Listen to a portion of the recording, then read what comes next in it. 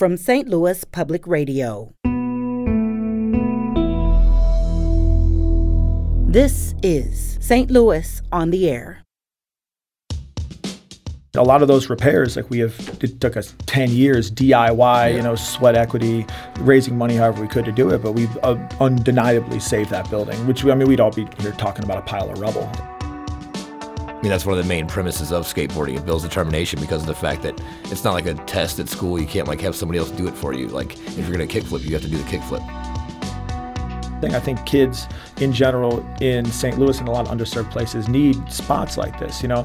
And so building this art center, not just the skate park, but the skate park is the tip of the spear. Mm-hmm. And that working with a lot of kids, it brings the kids in. Yeah, it's hard to get through to a lot of kids. I'm Sarah Fenske. For 10 years, the coolest secret in St. Louis has been hiding in plain sight.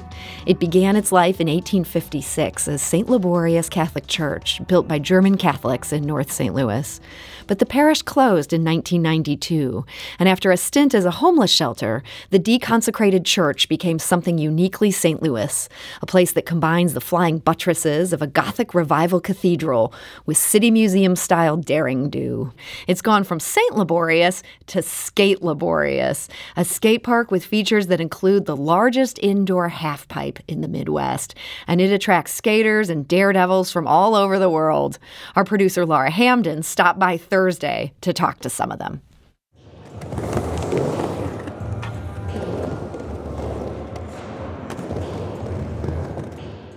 My name is Avian Duke, and I started coming here around 2015, so I was 15 years old.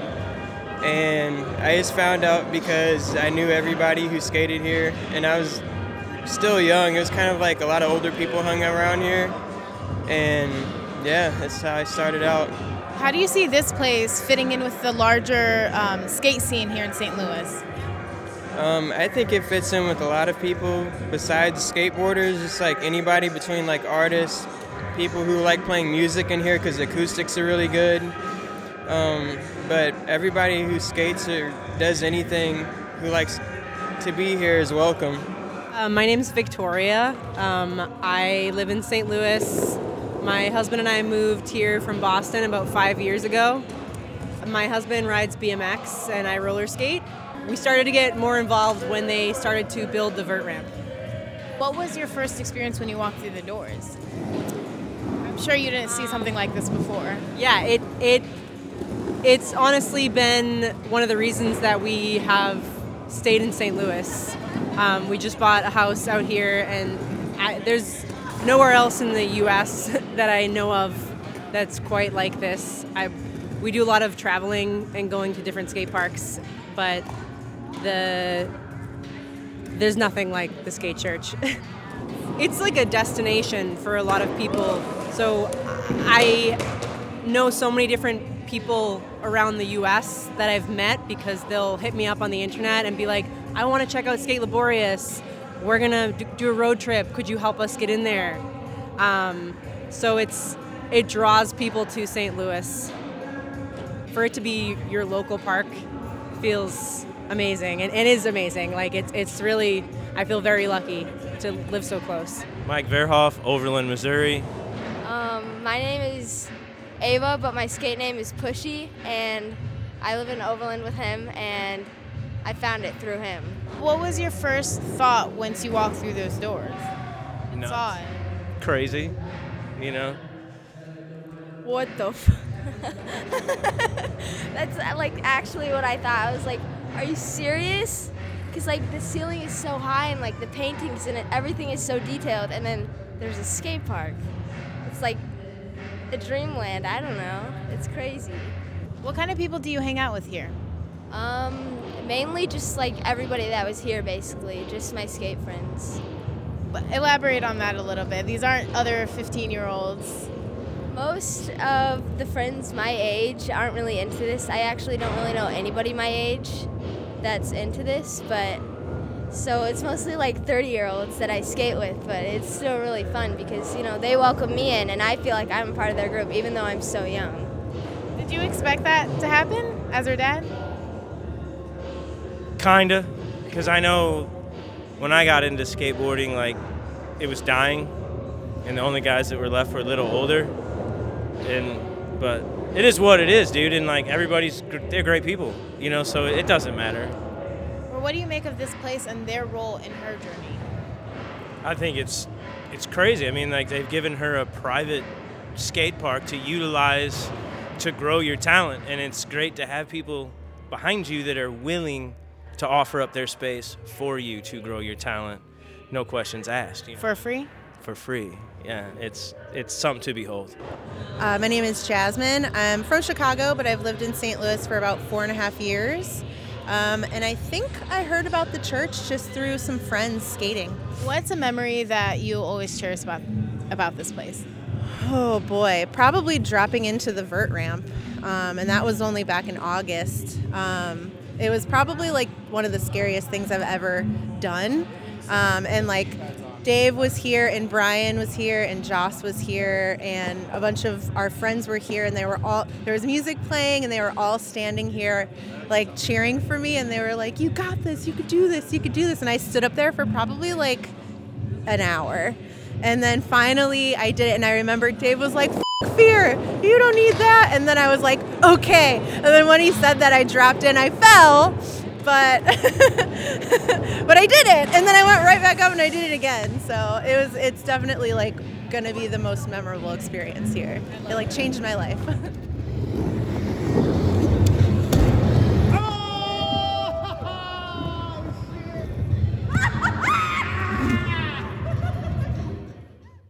And that is Laura Hamden reporting from Skate Laborious in the St. Louis Place neighborhood. That gleeful moment at the end came when Jasmine finally landed a Miller flip. That's something she's worked on for months, and she nailed it on her last night in St. Louis before moving to New Orleans. Now it's not just Jasmine's life changing. After a decade underground, Skate Laborious is going legit, with plans to further serve the kids who've long frequented it. And joining us now with more on that is Dave Bloom. He's the founder and co-owner of Skate Laborious. Dave, welcome. Hey, how's it going? And we're also joined by co-owner and construction manager Brian Bedwell. Brian, welcome. Hello, thank you for having us. So Dave, you guys are going legit. What made you decide to do that after all these years kind of being underground, quasi-legal, probably more illegal than quasi-legal? I mean, we kind of had to after all this time. I mean, building an art center in St. Louis has always kind of been our goal. I mean, me and Brian, goal since day one. And we, skateboarding was sort of like an avenue to get there. And we built the skate park as like a way of, working with kids. And also we all, just love skateboarding. And I mean, Brian can speak more about like the power skateboarding has kind of in working with youth in our city. But I mean, it was just time to kind of bite the bullet and do it. I mean, you can only kind of be an underground venue for so long. Eventually people were starting to get like, over 10,000 followers on Instagram. Like, people knew about it. But we kind of wanted to pull the trigger on actually really doing the work that we set out to do from day one. Brian, what took you guys so long? I mean, really, when he says, 10,000 people following you, this was something that a whole lot of people knew about. Well, definitely. I think that a lot of that had to do with helping us push us towards, obviously going legit. But at the same time, it's one of those things. We've been working on it for so long. There's a lot of things, especially with as far as construction is concerned, that's really, really expensive, especially if you're doing it with permits and everything else. And whenever you have people come through to look at things, and if you're capable, obviously Dave was used to work at the City Museum, helped build a bunch of stuff there. I have a construction background as well, and so we were able to take care of a lot of it on our own for a lot cheaper. The labor, it's free labor, sweat equity type stuff and whatever. So knocking out a lot of the larger projects during that phase definitely helped to get us where we are, to get our feet on the ground, to realize that this is a possible thing that can really happen. That you can actually get permits for all the things you're doing. Yeah. Well, a lot of the stuff that we were doing, like at first we just had to take care of it immediately. I think if we'd have got the building maybe like 5 years later than we got it, it'd have been like too far gone. Like it was just falling apart. Yeah, I mean, like every time it rains, it gets a little bit worse and a little bit worse and a little bit worse. And I mean, there was a lot of those repairs, like it took us 10 years DIY, sweat equity, raising money however we could to do it. But we've undeniably saved that building, which we'd all be here talking about a pile of rubble. Yeah. And we get to that point where now it's to the point of where we can there is a handle on it. You know what I mean? And it is a possibility that can last for a long time. And, we've got it under control enough to this point now to where this is the next step for us. So I hate to ask the uncoolest question in the world, but every time I would hear about this skate church, I kept thinking, what about the liability? I mean, you have people doing like the most dangerous things, or at least they look dangerous. Skate at your own risk, Yeah, and that's worked for you so far. I mean, fingers crossed, I guess. But I don't want to jinx you, but so far. Well, and other things too, as well as insurance and things like that as well, But the main idea of skateboarding, I feel like in general, is the skate at your own risk thing. I mean, if you're going to step on a skateboard, you're going to know that there's a chance you're going to get hurt. I mean, that's one of the main premises of skateboarding. It builds determination because of the fact that it's not like a test at school. You can't have somebody else do it for you. Like if you're going to kickflip, you have to do the kickflip. You can't, be like, I did a kickflip, but nobody saw it. Like, then it doesn't count. You know what I'm saying? So it's like you have to do it yourself. So this is part of the culture of skating, is that people take responsibility. Right. If they get injured, that's on them, not on you. Yeah, exactly. And then also that you're responsible for your own progression in it, and nobody can get better at it for you. Like people always skate in groups together. Like people show up in groups, but like it's a community sport, but an individual pursuit. And that within that individual pursuit, like a lot of other things in life don't really matter. Like it doesn't matter how old you are, your race or creed or gender, socioeconomic background. While you're skating, it's just you trying to do, whatever it is you're trying to do. And I mean, that's very analogous for the type of mindset you have to have in doing anything in life. Yeah. So you guys have been building this up over the years, fixing the kind of things like giant leaks coming into this building. So this used to be a homeless shelter. It was being run by the Karen House, which is a Catholic worker house. Dave, how did you get involved that you ended up kind of taking possession of this building in the first place? So there's a urban farm next door to the church at New Roots. Yeah, New Roots. Urban farm. Shout out to Antoine. Shout out to Antoine and Mary. Shout out to New Roots. And I run a farm with my wife in DeSoto called Such and Such Farm. And at the time, it was like 10 years ago, I didn't know anything about farming. And so I just showed up there one day and was like, maybe we can work together and be sister farms. I've been a welder working for Bob Castley at the City Museum for a while. And there's a guy working on the church. And he was like, do you know anything about working on old buildings? I was like, actually, yeah, I know a lot about that. He was like, well, nobody wants to help me climb up in the tower and shovel out all the pigeon droppings. I was like, oh, that's cool. Where are all your shovels at? And so Karen House, they had the building, but they never really wanted it. Like there was a 3-building complex, and once it was consecrated by the Archdiocese, the Archdiocese rented it, but Karen House asked to have the convent. And so they had to take, but the Archdiocese was like, you can have it for free, but you have to take all 3 buildings. Lock, stock, and barrel. Yeah. And they were like, we don't want this big church. We're like, no, that's the deal. Well, it's a small nonprofit like them too. It's hard for them to have the finances to, take care of that building. For sure. I mean, and they did the best they could with. I mean, they run an amazing women and children's shelter, but managing that enormous church is not at all in their wheelhouse. And they rented it, and it was falling apart, and they just didn't have the means to maintenance it. And like I was saying, a little bit worse. Those buildings need a lot of maintenance.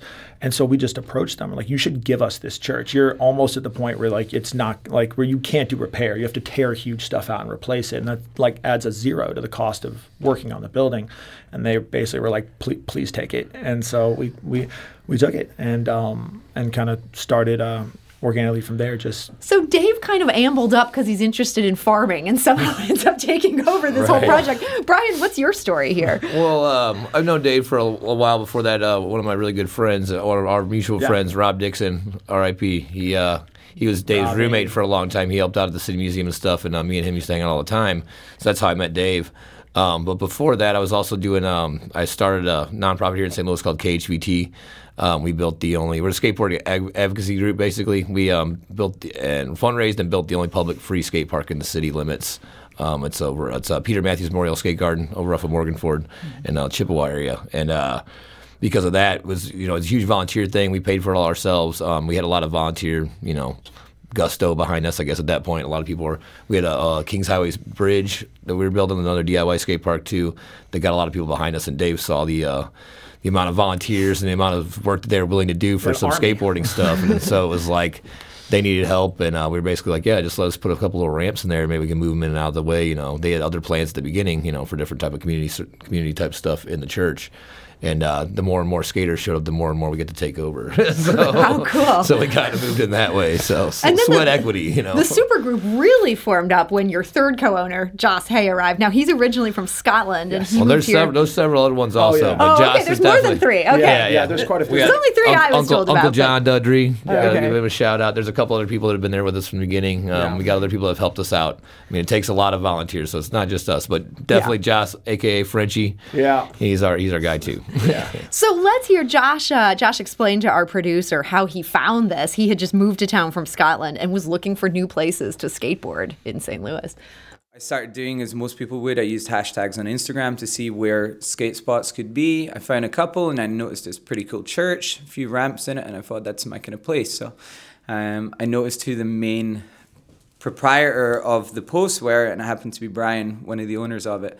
He responded to me and said, oh yeah, you can come along and volunteer. That's how you can get in. So it actually took a couple of days, and then eventually I just sat outside and waited for him. And I can only imagine how that was to meet a kind of angry Scottish guy that you've never met before. He's like, I want to come and volunteer, but you've been giving me the runaround. So ever since then, no, kind of been inseparable. And that is Joss Hay. So people are coming in from all different places and sort of just lending their sweat to this project. You never know who's going to be on the doorstep. Yeah, people show up all the time, and it's starting as it's been like growing really organically online. It's been like really interesting to see. Like, I mean, a lot of the comments, like we can't read them; they're in like other languages and stuff. There's just so many people, like all diversity of people too. Like people that don't skate, stuff like that. We've had a ton of people. Jennifer Russell helped us out a ton. She never skateboarded or anything in her life. She just liked our entrepreneurial spirits, I guess, and decided to help us out, with a bunch of clerical type stuff. We've had a bunch of help from all types of lawyers and marketing people, Rachel and Ryan, two of our marketing people who've helped us out a ton.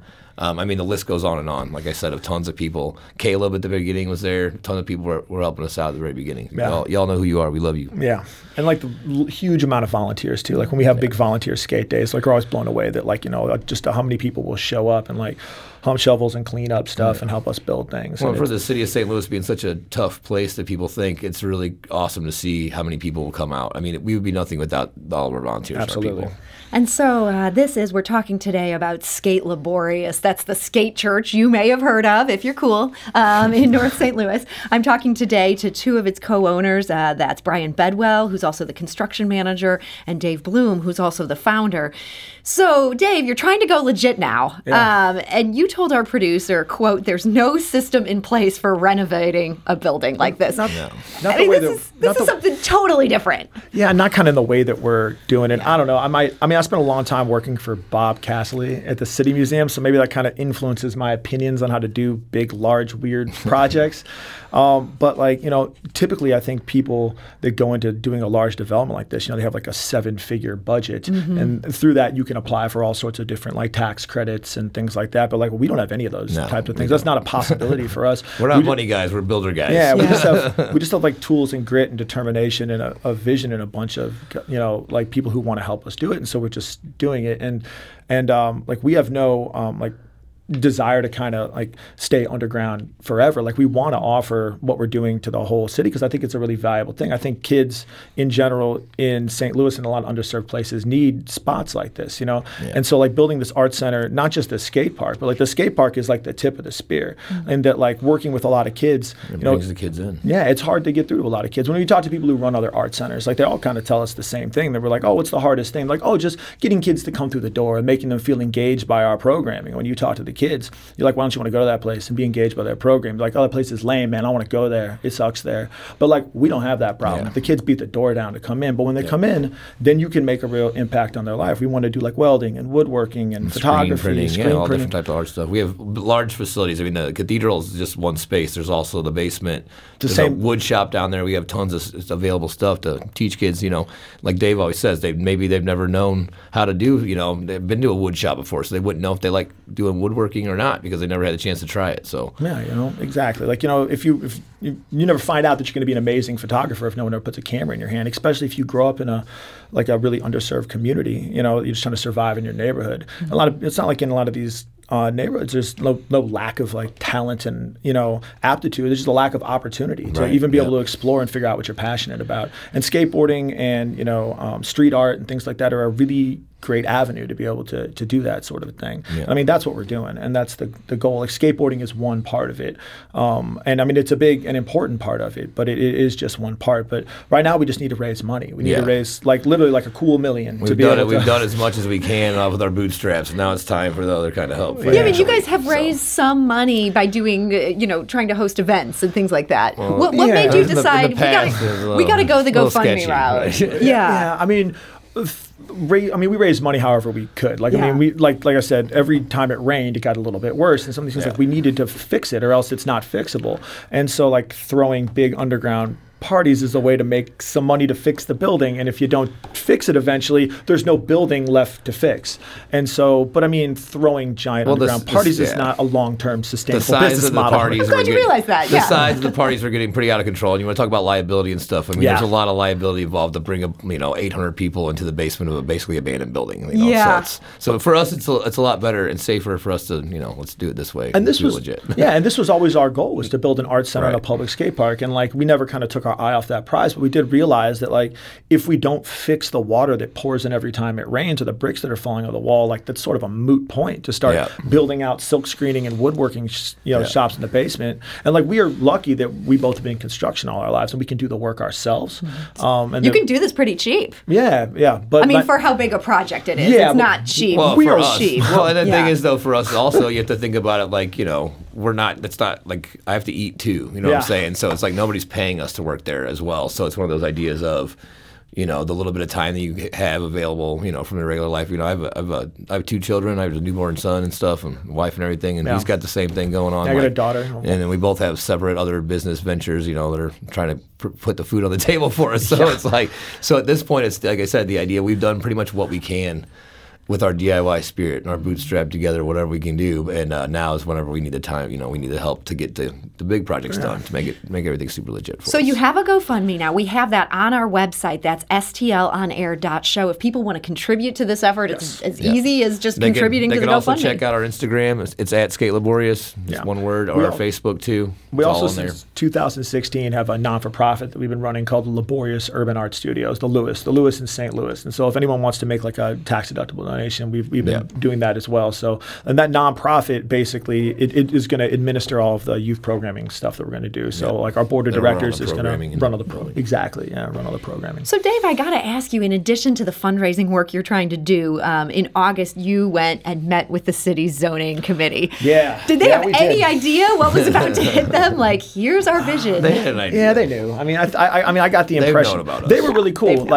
I'll be honest, I was really nervous going into it. And again, that might have been working for Bob for so long that he instilled in me a healthy disdain for bureaucrats. But that's not always, that was sort of Bob. That's not necessarily me. The attitude that we got from the city of St. Louis was, how can we help you to do this? That's terrific. Yeah, it was a lot better response than what we thought. I mean, we've been hiding in the shadows for years, being like, don't look at us. And then now all of a sudden, hey, we kind of want to help you. We're like, it was awesome. We haven't done any local press until now. We've been, I think, hit up by every, I'm between me and you. Atlas Obscura and stuff, but nobody in St. Louis knew about us. Yeah, we did Vice News and HBO, but we didn't do, we're I don't know, the code enforcement guys, they don't necessarily watch Vice News. They watch the 6 o'clock news, though. We're not doing that, though. So, but now, but we don't want to stay underground and kind of continue doing this. We want to be able to provide these services for everyone. For anybody, yeah. Because I think St. Louis needs this type of stuff. It needs interesting, epic third spaces that kids want to go to that help enrich their lives, so you can figure out what you love and how to pursue it. Something to do that's safe and not it's productive.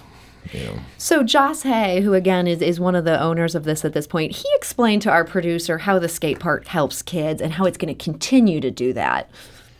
Everyone's going to have a slightly different experience, but some of the key takeaways are going to be not giving up when you fail, just a determination to get out there, be creative, and just to realize that it doesn't matter what race, shape, age, gender, sexual orientation, none of that matters when there's a piece of wood with 4 wheels beneath your feet.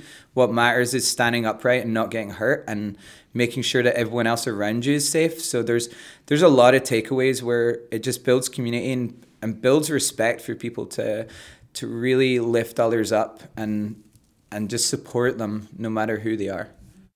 And that, again, is Joss Hay. Brian, have you seen that with kids you've worked with already through, the existing programs? Oh, definitely. I mean, the other nonprofit, KHVT, has been around for 11 years now. And, working on the DIY stuff here in St. Louis has at least been 15 and 20 years for me. And, there's plenty of kids now that I know that were 13, 14, 15 years old when we first started building the bridge and stuff. And then now they're welders and union carpenters and all these different trades they got just from being able to see us doing the things and helping us out with it and realizing, hey, they like that, So not just learning how to skateboard, but learning how to construct things. Yep, all kinds of skills from it. There's like Dave said earlier, there's a huge community. It's not just and Josh said it could be anybody. Whenever we first started KHVT, the reason why we started is because there's a lawyer, fancy lawyer was down there skateboarding, and that's what he did. And because of that, we were able to learn a bunch of things. I was able to start holding board of directors meetings, and I was 25 years old, not knowing what the hell is going on, just dirty skater kid, and we're doing that, and just because of the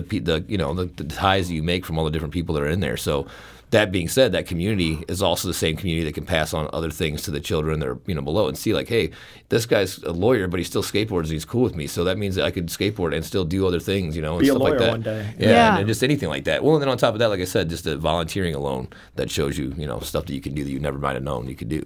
So the skating brings people together, and from there they can go in any number of directions. And it feels good. It feels good to do work, to have a goal and to work with a group of people to it's achieve for the greater good, achieve a goal, to do things that are difficult and rewarding, and that I think it in building the skate park and working on the building and all the work that Brian's done at KHVT, I think a lot of people have to be introduced to that it feels really good to work with a big group of people to build something that has a common benefit for everyone, and to do your part and then enjoy the fruits of your labor. That's deeply satisfying on a DNA level.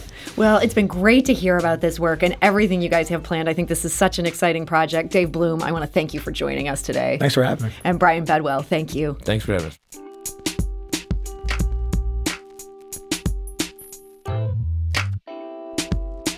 This episode was produced by Laura Hamden with audio engineering by Aaron Dorr and production assistance from Jane Mather-Glass. It was mixed and edited by Jane. Our executive producer is Alex Hoyer. St. Louis on the Air is a production of St. Louis Public Radio. Understanding starts here. If you learned something new from today's episode, consider leaving us a review and rating on Apple Podcasts on the App Store. It's the easiest way to help people discover our show. We appreciate it. Thank you. St. Louis Public Radio is a member-supported service of the University of Missouri, St. Louis.